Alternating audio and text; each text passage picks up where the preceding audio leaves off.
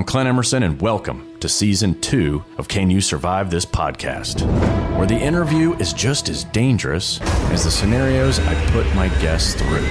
From hostage situations to natural disasters, carjackings, active shooters, and more, if you're looking for the skills necessary to survive these situations, then this is the show for you.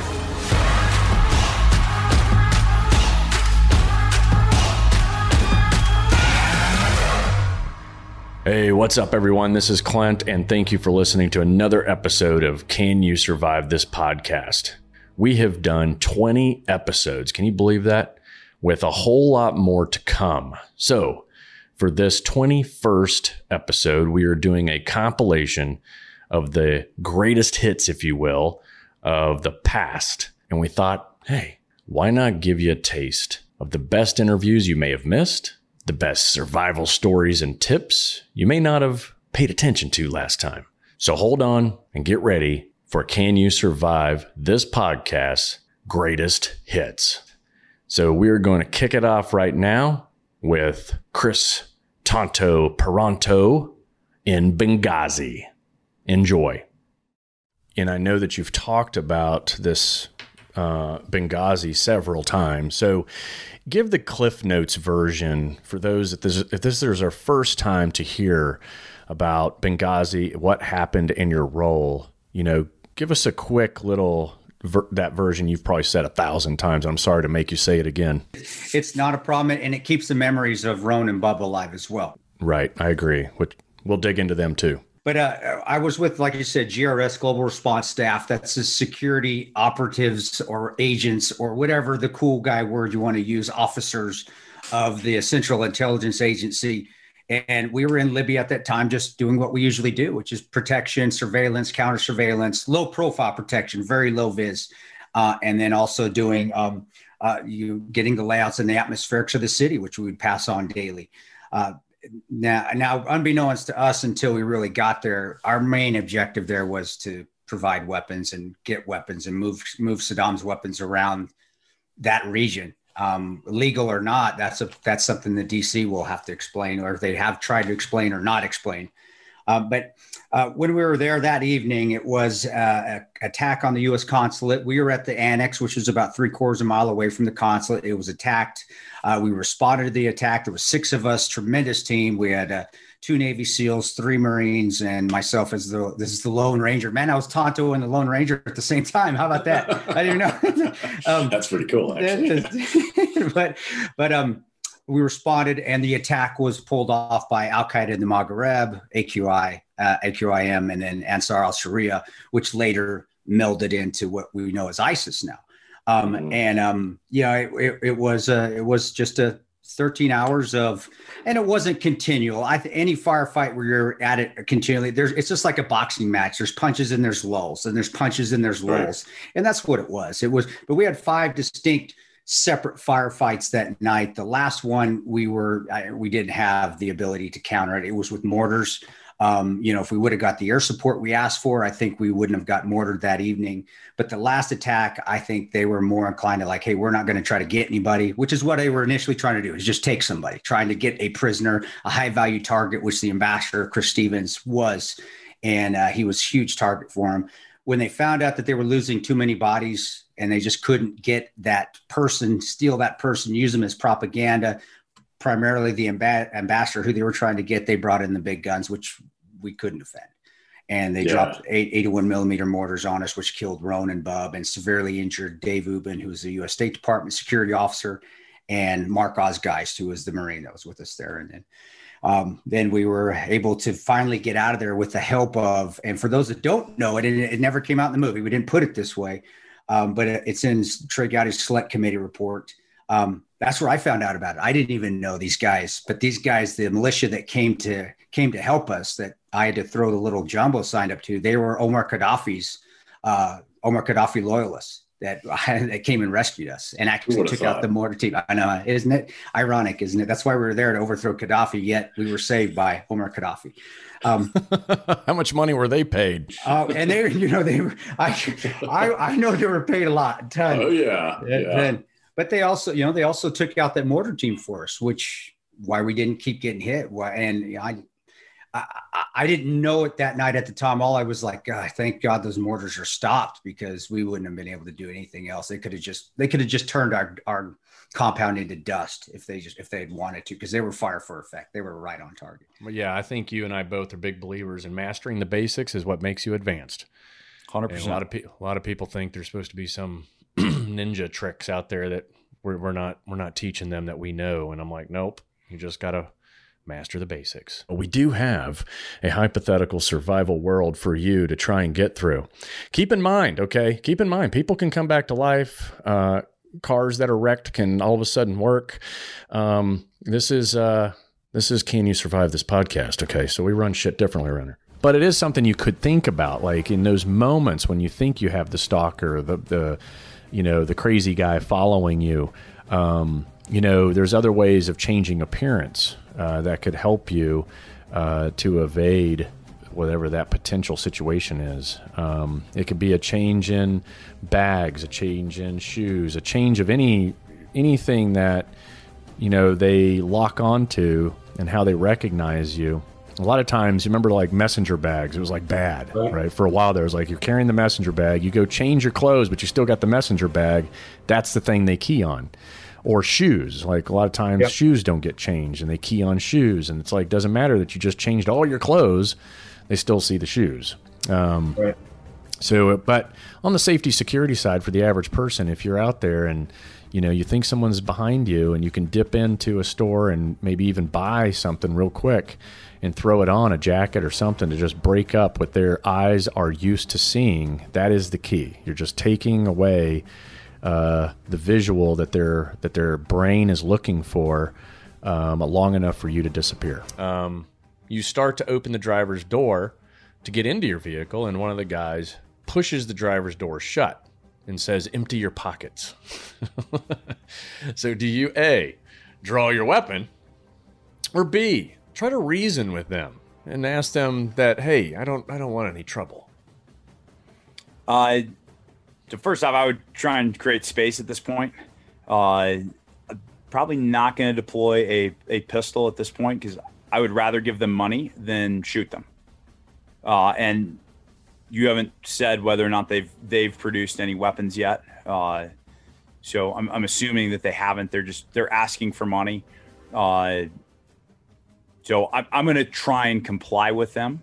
Right. I'm going to, continue to engage verbally, but I'm definitely not going to get in the car at this point, because you get crushed getting in the car right there. And I'm going to be circling to try and make sure that I'm lining up both of their guys, right? You can't get flanked. So you have, it becomes a movement game at this point to make sure that you are, that you're tracking on both of the threats at the same time.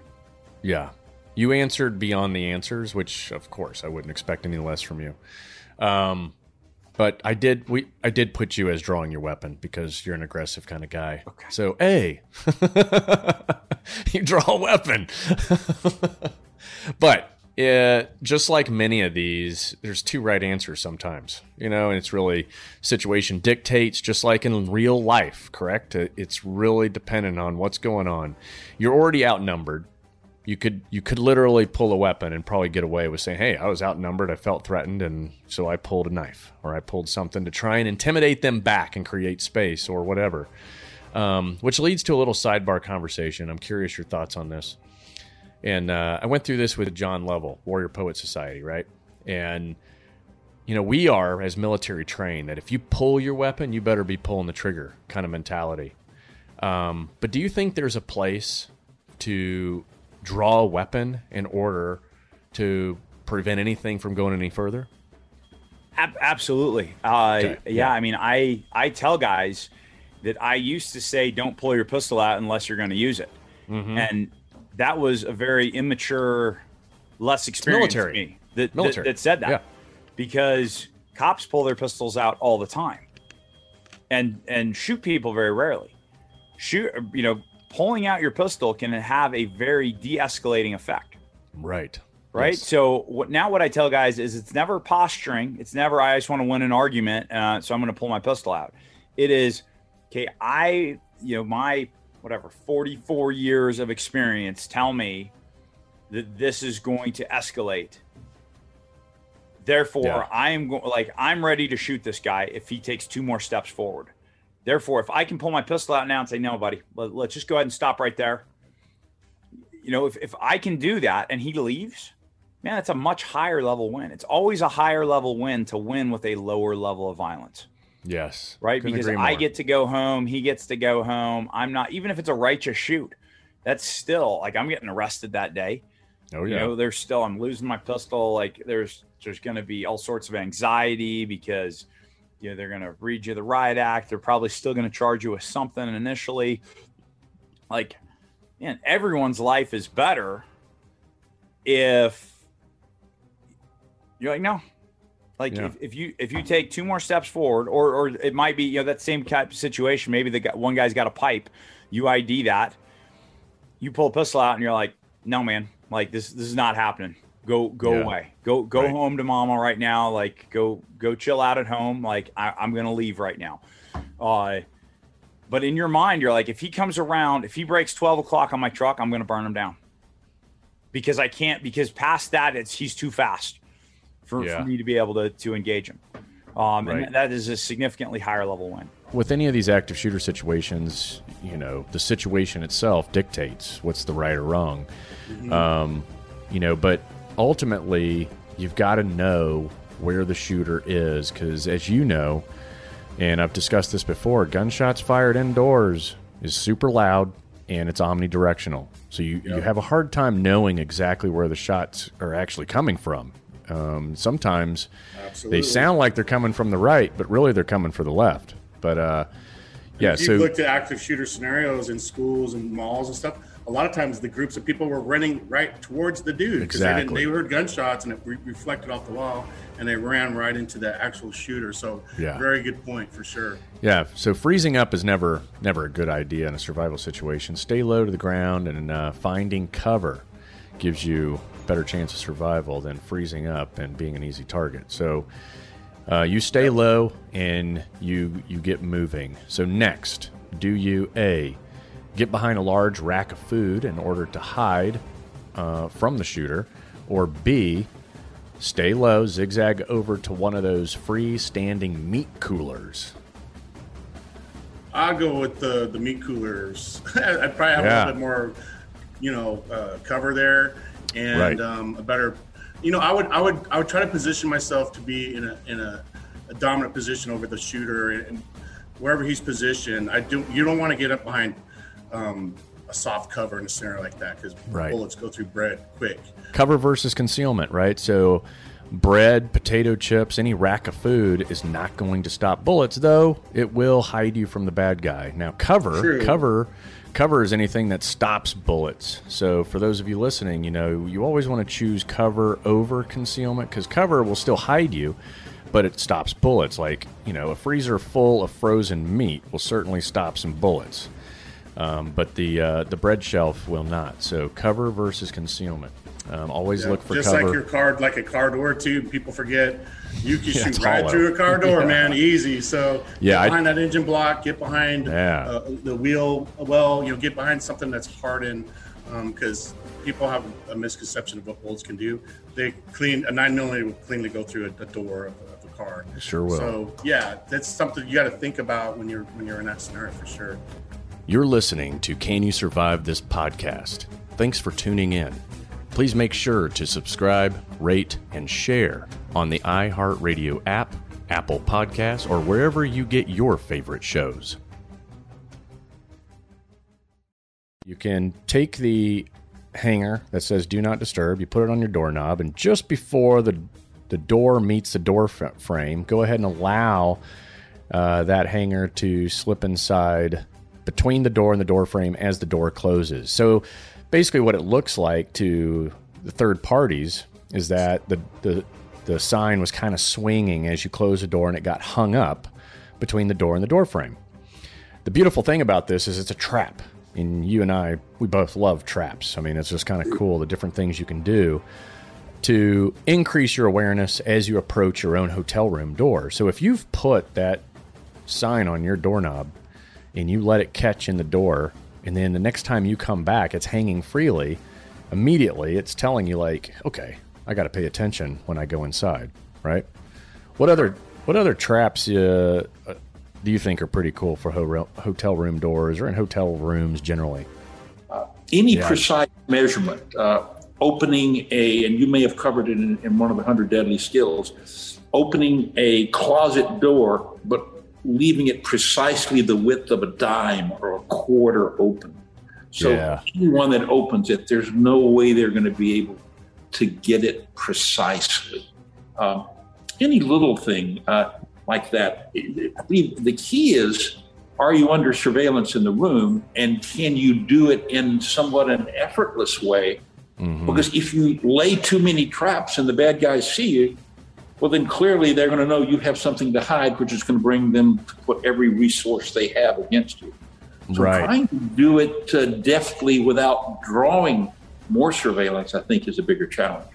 Yeah, I'm with you. It's going back a little bit on some of your comments. Yeah, I think the best traps are natural to your environment. You're not bringing something in like what you see in the movies, a piece of tape, attached to the door and the door frame. That piece of tape stands out. That piece of tape says you're trying to catch someone. Whereas the hair off your head, and it happens to fall off the doorknob, wherever you place it, that's more natural to the environment. Dust is natural to the environment. And discrete alignment, like what you're talking about, using a quarter, a coin, or even your thumb. Your thumb width is great for drawers, for closets, for doors. And the other thing is if you're under surveillance in that room, you don't want to be obvious, because if you are, that could bring on a lot more scrutiny than you'd want. And so you've got to do everything as if you're just, I'm unpacking my suitcase, I'm opening drawers, I'm closing them. Thumb, no one's going to see that on camera, that you just left your thumb in the drawer before it closed all the way. Same thing with the closet.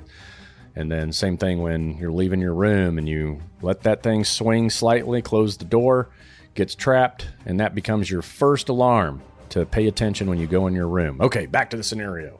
Suddenly, a Molotov cocktail comes flying in through your open window. All right? And the mob wants to burn the building down.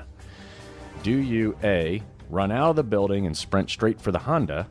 Or B, do you zigzag your run, keeping your head low as you try to escape? B.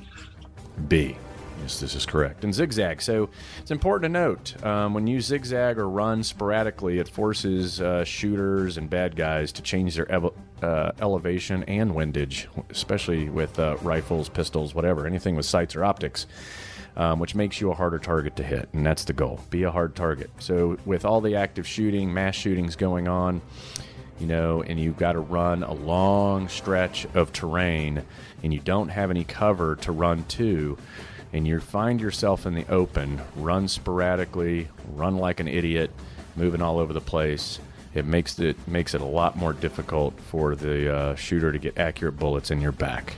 So you get to the Honda. Luckily, the key works, all right? And you drive it out onto the road to get out of Dodge when the mob forms a human roadblock ahead, okay? You know what I'm going to do. Do you, A, floor it and hope that they get out of the way, and if they don't, oh well, or B, slow to a stop at least 20 feet back from the mob? Yeah, I'm gunning it like I'm in the fucking Ferrari. No two ways about it. I'm human bowling at that point.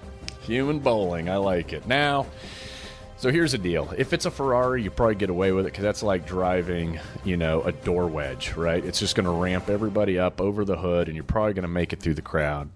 But with a Honda, you might end up doing a whole high axle issue, right? Just like, zombie movies. You run over enough zombies, your wheels are up off the ground, spinning in place, and you're getting nowhere fast. So, even though you got that wrong, I got to take that out. -10. You go ahead and decide to stop ahead of the human roadblock, all right? So, A, you floor it up onto a curb and go around, or B, you put the car in reverse and execute a reverse 180 and just go the other way. B, for sure. If it's a shoddy enough vehicle to get high centered on a human being, a curb's going to really fuck it up. So, yeah, Yeah, I agree. I mean, you're taking chances. If it's a beat-up Honda, you really don't know what the tire status is, all that kind of crap. And so to put any more obstacles in front of those tires is probably not a good idea. And if any of you out there want to practice 180s, I mean, there's a couple of tricks to this. To a reverse 180 is literally you put it in reverse. And you're going to look back into the direction in which you want to go. And you're going to give it gas, and then you're going to run that steering wheel all the way around so that you can flip that hood 180 degrees with your ass towards the angry mob. And in the middle of all that, whether it's a stick or whether it's an automatic, you got to shift from reverse into neutral so that it glides, and then into drive once your nose is forward. So reverse 180s, they take some practice, but they're actually pretty easy and effective, and you can usually do it. If you do it properly and get good, you can do it in one lane of space, believe it or not. And so the other takeaway with that, if you're going to go practice this in a parking lot near you, make sure all your tires are aired up approximately 5 PSI over max. It's important that those tires are hard as a rock and 100% fixated to that wheel rim, because if you roll the tire... if you roll the tire over the rim, well, now you got flat tires and you are shit out of luck. So make sure your tires are always... I'd still run all of them over. Yeah. Let's just see what happens. You know, when you talk about black bears versus brown bears are much more aggressive. So you've lucked out by getting the black bear, because getting loud and getting big works effectively on them. Waving your arms, steady stream of, hey bear, hey bear, hey bear, you know, get out of here, yelling at them, letting them know that you kind of own your piece of land, and hopefully they shoo away. This would not be recommended if it was a brown bear or a grizzly, because they may actually challenge you. Unlike a black bear, for the most part, they tend to go, okay, I'm just going to be a big rodent and get the hell out of here. Mm-hmm. For the listeners, being loud and moving through the woods can often keep the bears away from you from the get-go, right? If you're just talking to yourself, talking out loud, making lots of noise, most of your wildlife goes, fuck it, I don't want to know what that is, and they just kind of move on without ever seeing you and you never seeing them. But I'll stop there and, give the other variation with black bears. So black bears are often, as long as they're not like emaciated or injured, are much more afraid of us than we are of them. Yeah. Two is if we're 70 feet away, their eyesight isn't that great, but their sense of smell and their sense of hearing is pretty good. So chances are they heard me rather than see me. And so I don't want to target identify myself unless I absolutely have to. Likelihood is that bear is going to look over to see if I'm a threat, and then it's going to look down. And as soon as it looks away, I'm going to start retreating some more.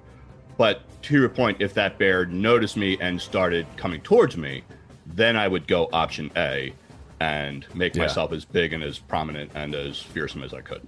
Yeah, I agree, 100%.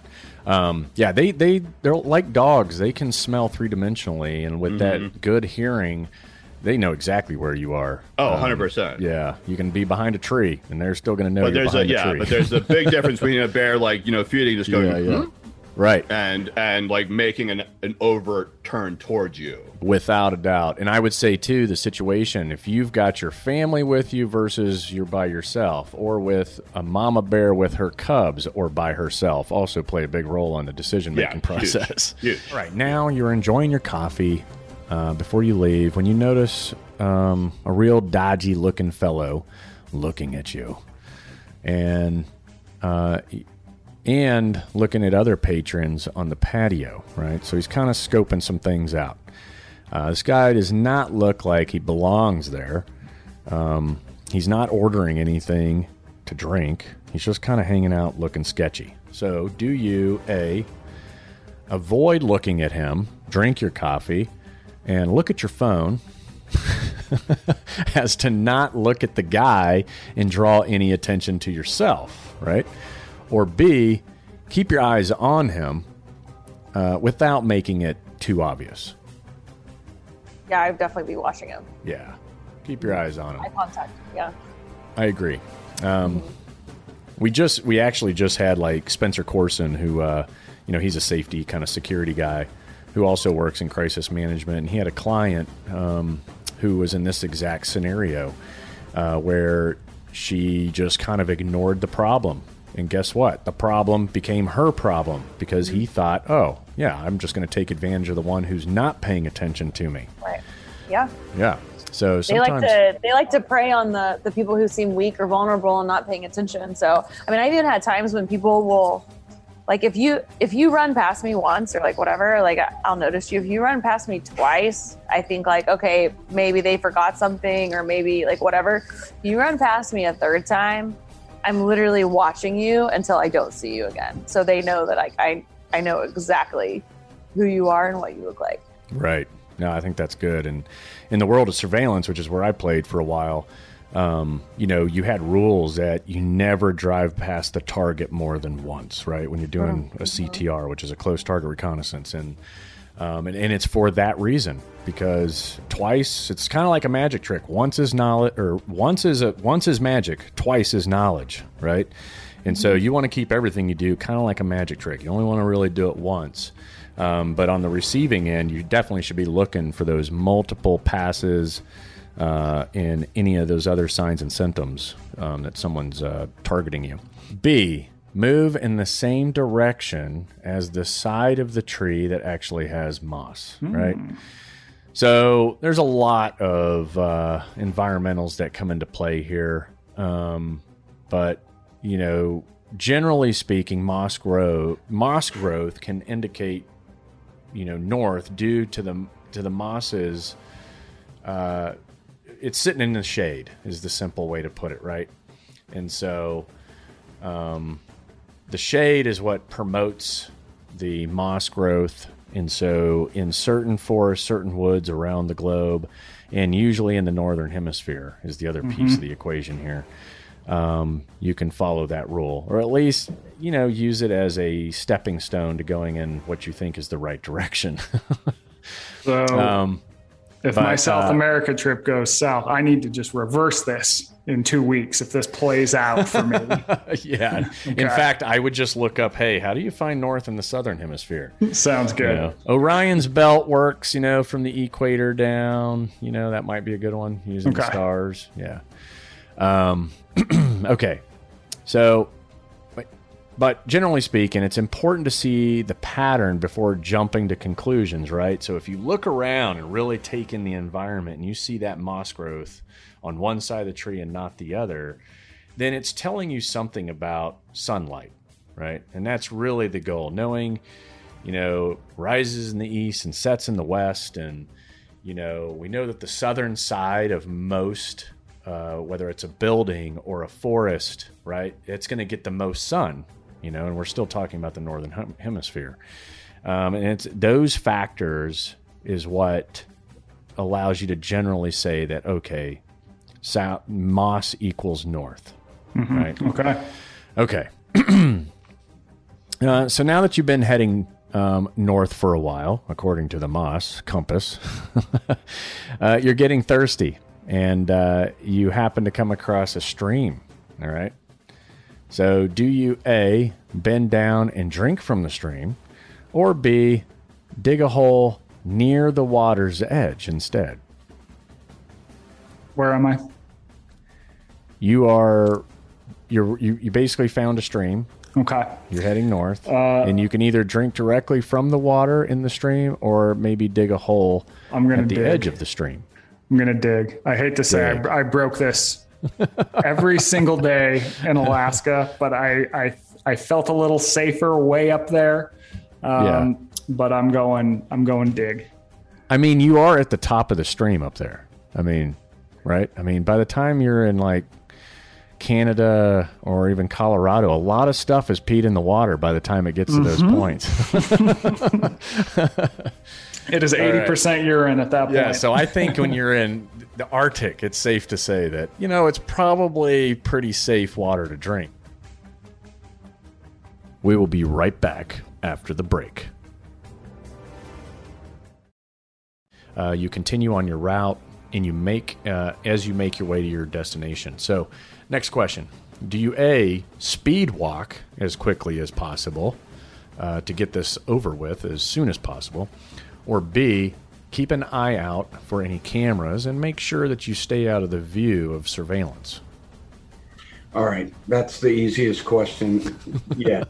So thanks for the softball. I hope I'm right. It's going to be B, because you're never going to change your gait, because then that's alerting behavior to anybody following you. And frankly, whatever pace you are walking, you should continue in that pace. And that can be practiced, but you're always looking for what we call hotspots, right? We even have interactives at the Spy Museum that reinforce those points. You're always looking for cameras, policemen, somebody that might stop you and ask you questions. So yeah, I would focus on B. Good job. B. Since we don't know exactly, who's following you, it's always a good idea to keep your eyes open for cameras and surveillance or anyone that may be, just checking you out.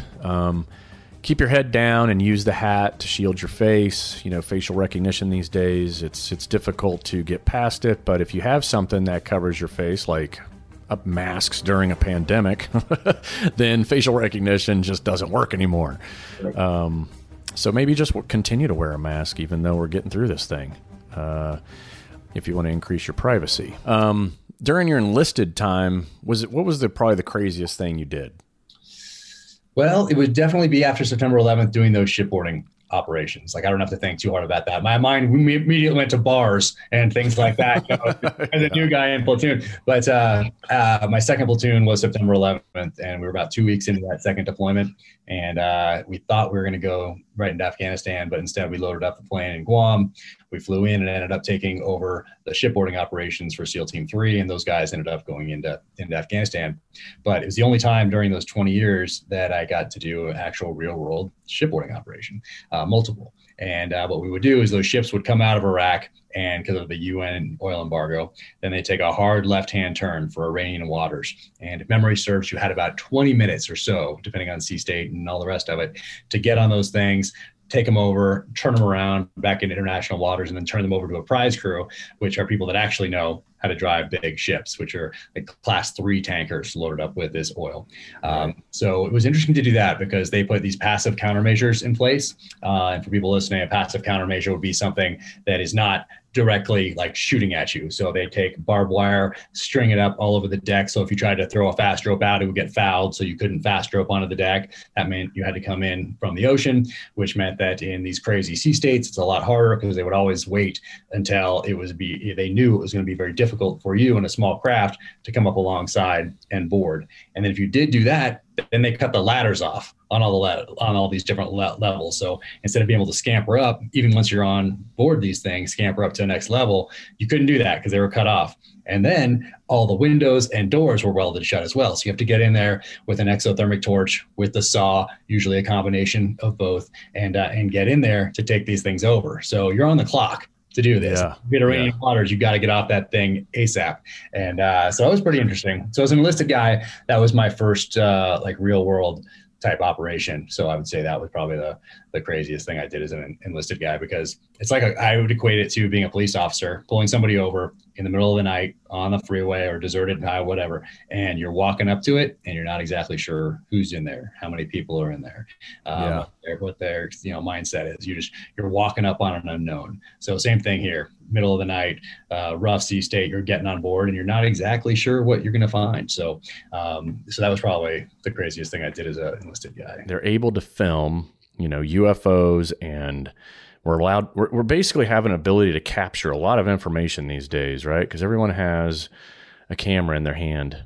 And so I remember there's yours, your iPhone. Yeah. I've got mine right here. But I remember the first time I was like, maybe this UFO thing is actually real, I believe it was Navy fighter pilots doing an exercise, and they saw something come up on all their screens. It was moving at this outrageous speed. It was making maneuvers that are impossible for anything human made. What do you know about that particular event? Yeah. So I just had you on my podcast, my Down to Earth podcast. Yeah. And the same week I had another guy named Chris Mellon, who's a former Undersecretary of Defense. And he's really been out there talking about this UFO thing. And his episode just dropped a few days ago. And like, I've got 200 times more views of his than I did the week before. I bet. So people are interested in this stuff. And that guy, I had always just rolled my eyes at UFOs. It's just crazy people, you know. So you've never encountered it yourself in all the space time, flight time? No, I didn't. Nothing. There's a YouTube video of me hiding a UFO. It's like one of these UFO conspiracy theories. And I'm on a spacewalk and you see this flash and then my hand kind of moves in front of the camera. And they're like, there, Terry Virts is blocking the view of the alien spaceship because, you know, whatever. And so we have a little camera on the helmet, you know, looking out. And just as I'm doing my thing, there's something flashed and yeah, it's like, yeah, you're right. The other 20 cameras didn't pick them up. The only one that saw it was this one particular, no, it was a GoPro camera on my chest. Anyway, it's just silly. So I had never seen anything like that myself, but the New York Times and then CNN and other, you know, legitimate news organizations had this video a few years ago. The guy's name is Commander Dave Fravor. He's a Hornet pilot. And it was over the Pacific, just off the coast of San Diego. I think the Nimitz was the carrier. Yeah. But that was not just somebody seeing something. They had the infrared camera on the Hornet following this thing, tracking it. It was multiple times. You can hear the pilots going, holy shit, what is that? Look at that thing. Did you see that? You know, they're obviously, they're impressed by what's happening. There is one of these spy radars. The Navy has these amazing electronically scanned radars on destroyers. I think it's an Aegis destroyer, maybe. So they have radar tracking, infrared tracking, all these different people. And if there's anybody on Earth that doesn't want to see a UFO, it's a fighter pilot. And when you're a fighter pilot, you don't want to go to the intel officer and go to your boss and go, hey boss, I saw a UFO. Like, that's not what you want to do. And so there's a lot of things that are lining up to make this a pretty legitimate, you know, something is happening. A lot of evidence. It's not just some old guy with a ZZ Top beard in Roswell telling stories, right? These are people who don't want to see UFOs who are reporting them. And, you know, over the years, so throughout this podcast that I had with Chris Mellon, he's talking about, he blew our minds with, after the podcast, my producer and I, you know, you've got your producers here. We were just like, what just happened? This just blew it. It was amazing what he was saying. And so it wasn't just one time, but the thing that really stands out, you know, a lot of quote unquote UFOs are, the DOD calls them UAPs now, unidentified aerial phenomenon, because the UFO term is bad. You know, some of them are probably drones. Some of them are probably balloons. There's all this stuff has explanations, but this one particular thing, they call them Tic Tacs because they don't have any divots or joints or engine. It's just one smooth kind of coffin looking thing. It's about 50 feet long. And the acceleration was insane. It went from, I think if I understand correctly, just from hearing their testimony, they saw this bubbling thing happening in the ocean. And then it shot up to, I don't know, 80,000 feet instantly. And then it shot ahead miles. And so the acceleration is more than a shell coming out of a turret. And the speeds are more than these hypersonic missiles. And, you know, they're going from the ocean to air. They've even tracked them in space. I got Chris to talk about that on my podcast. So that type of maneuvering is just not anything that I'm used to. So that's what really got people's attention. And as you know, I'm one of the idiots that likes to thread the needle and drive like an asshole in between cars. And I think that one of the most memorable moments with you, we had a government issued van, right? And we are in Hawaii, and I was kind of the designated driver for all the assholes. So it was like a 16 passenger government issued white van.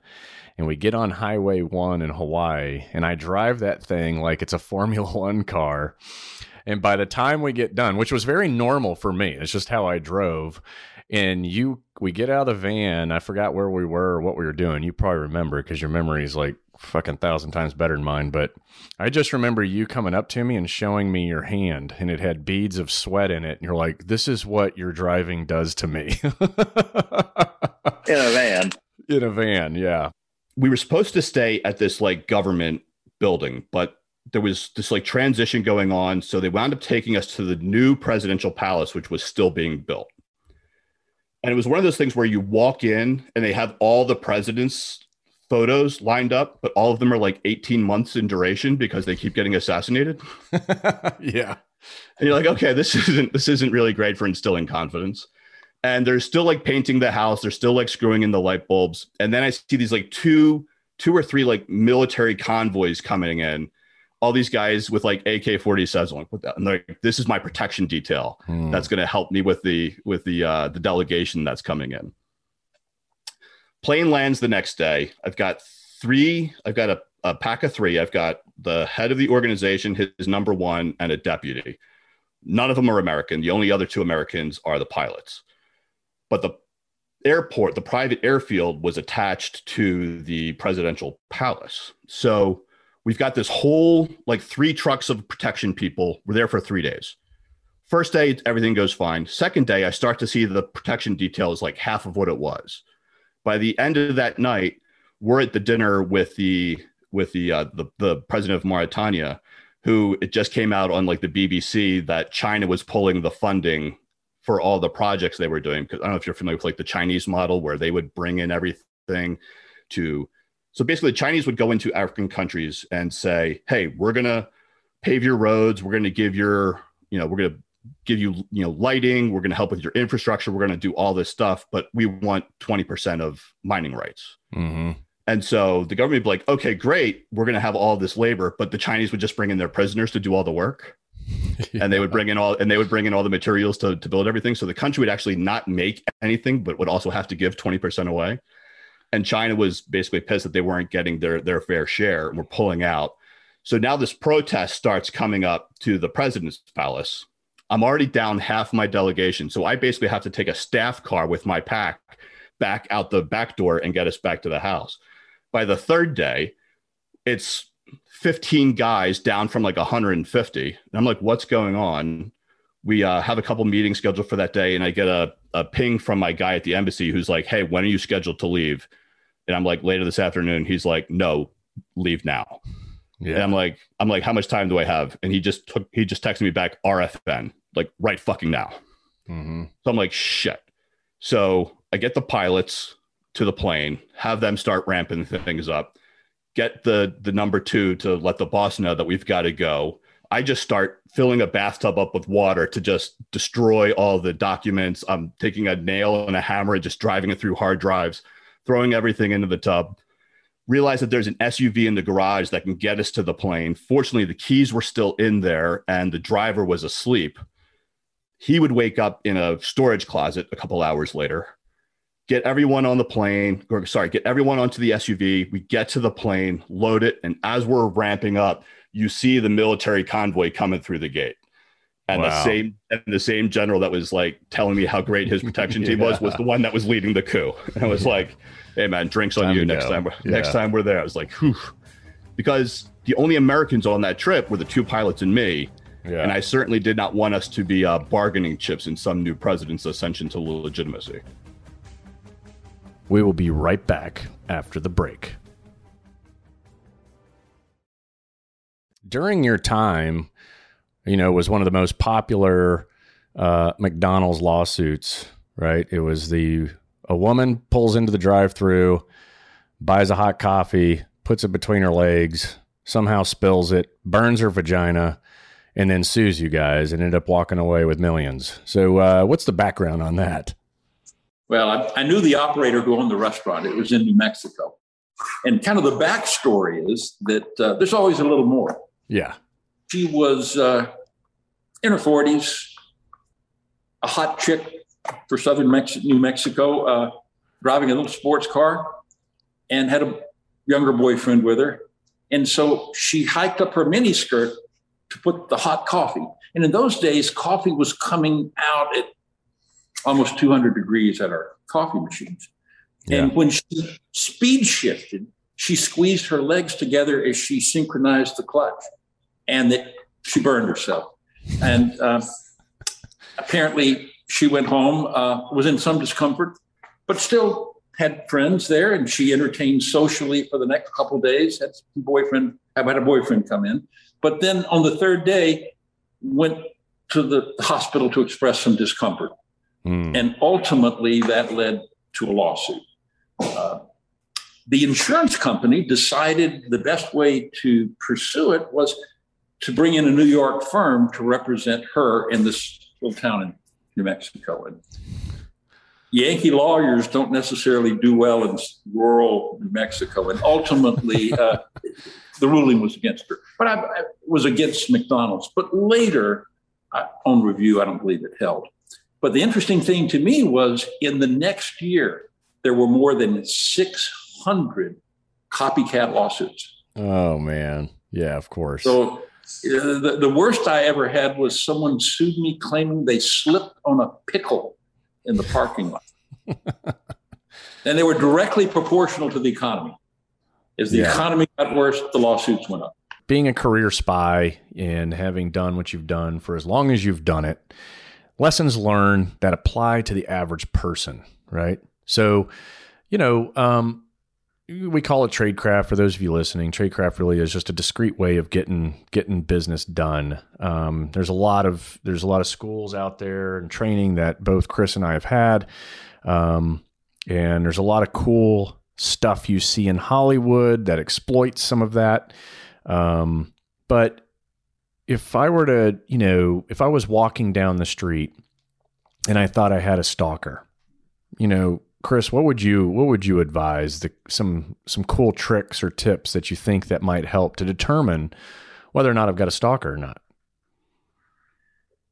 So I guess I would run a improvised surveillance detection route, which I've been trained to do. Mm-hmm. And I'm not talking about looking into windows and stopping and tying my shoe. I'm talking about maybe going into what we would call, an intrusion point, into a store. If the individual who's on the street follows me into a store that has multiple exits and entrances, like in a mall, if I could do that in an improvised way, and that individual follows me into that location and exits with me at one of those many exits, then that's more than a coincidence. And maybe I'm going to do something again to just determine that I'm in fact being followed. But I would make mental note of it.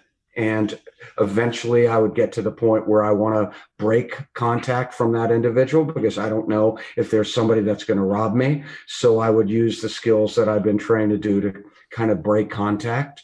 As I said, going into a building with multiple exits and entrances, a multi-story building with lots of people, once confirming that this individual came to the location, then my adrenaline might start pumping just a little bit. Why is the individual following me? And then if nothing else, I've honed observation skills. What's the individual wearing? Does he look to be aggressive in any way, shape, or form? Does he have anything that can be used as a weapon in his hand? So I would basically be collecting information and doing some confirmation. So that's how I would approach that. There's a story I have had to tell several times because it's super entertaining, but I've actually never heard your version. So let's talk about how I saved your life in Singapore.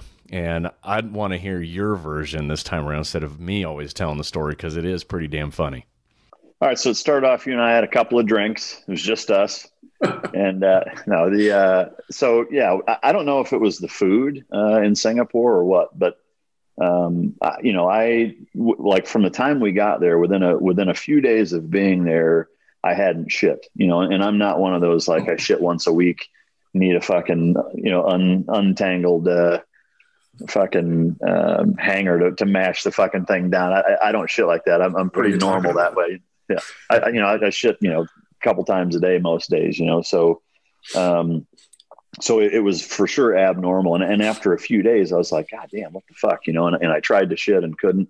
But it felt like I had to, so I was bloated and really uncomfortable. And it got to the point where like I couldn't even PT. I don't know if you remember that it was like a run, swim, run that we did with the Singaporean SEALs and going in the CTT and in the water and run. Like I didn't do that because I was so fucking constipated and fucked up from it.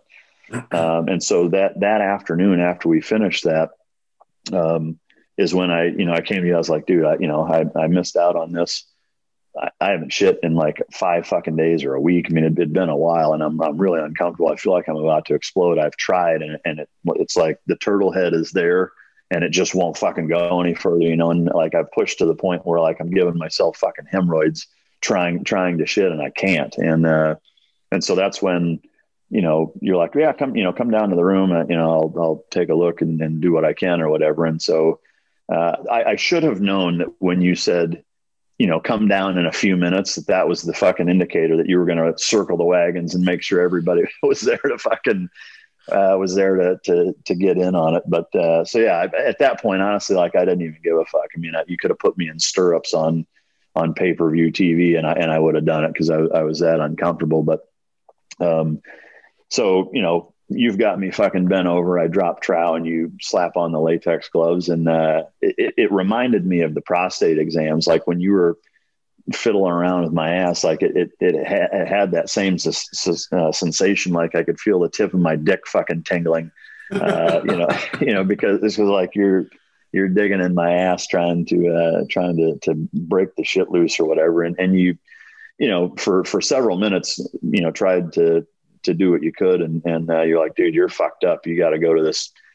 And you got to go to, we ended up going to the Embassy Medical Clinic in Singapore. And, I wish, it's something where, now that I think about it, like, I don't know how the fuck you didn't think of this, frankly, but I go in there and 30 seconds later, they hand me a box of Fleet enema and they're like, go in that bathroom and shove this up your ass and you'll be fine. And I did. And Jesus Christ, dude, like I haven't used one since, but like that's got to be the go-to. Like I could not believe, it was uncomfortable and fucking weird. It was like douching your asshole. But once I did that, like within 30 seconds, it wouldn't have mattered what I was doing or where I was at. Yeah. There was nothing stopping that. I don't know what the fuck they put in that, but dude, I mean, it was just like, honestly, it was like I gave birth to a 9-pound shit baby. Like it just, I mean, it was impressive. I looked down, I was like, how did I not just rip my ass in half? Right. But it just evacuated my entire fucking bowels. It was amazing. That's awesome. One of the most relieving feelings I ever had. And then, went right back to being normal. So I don't know what it was, but Jesus, how many times have we heard that story? I mean, I can't tell you how many times I get comments like on my podcast, where it was nothing to do with you or Singapore or anything. You're like, yeah, how about why don't you have Clint stick his fingers in your ass again? It's just like people, it's almost as bad as the Epstein thing. It's like, I'm more known for you looking like an Amish horse mechanic up my. Well, and it's interesting. A couple of things, just for new listeners, especially since, first podcast here. One, I was the medic. I just wasn't some guy Mike came to that had small fingers. So that's the medic piece. Number two, what I remember is because we were waiting in the lobby so long to get our rooms, you ate like an entire platter of cheese and it just clogged you up. And then, I didn't have the enema stuff. I knew that you needed, a little bit, a little more heavy hitting medicine. You wake up the morning after delivering the dog and decide to go take a run, a little jog.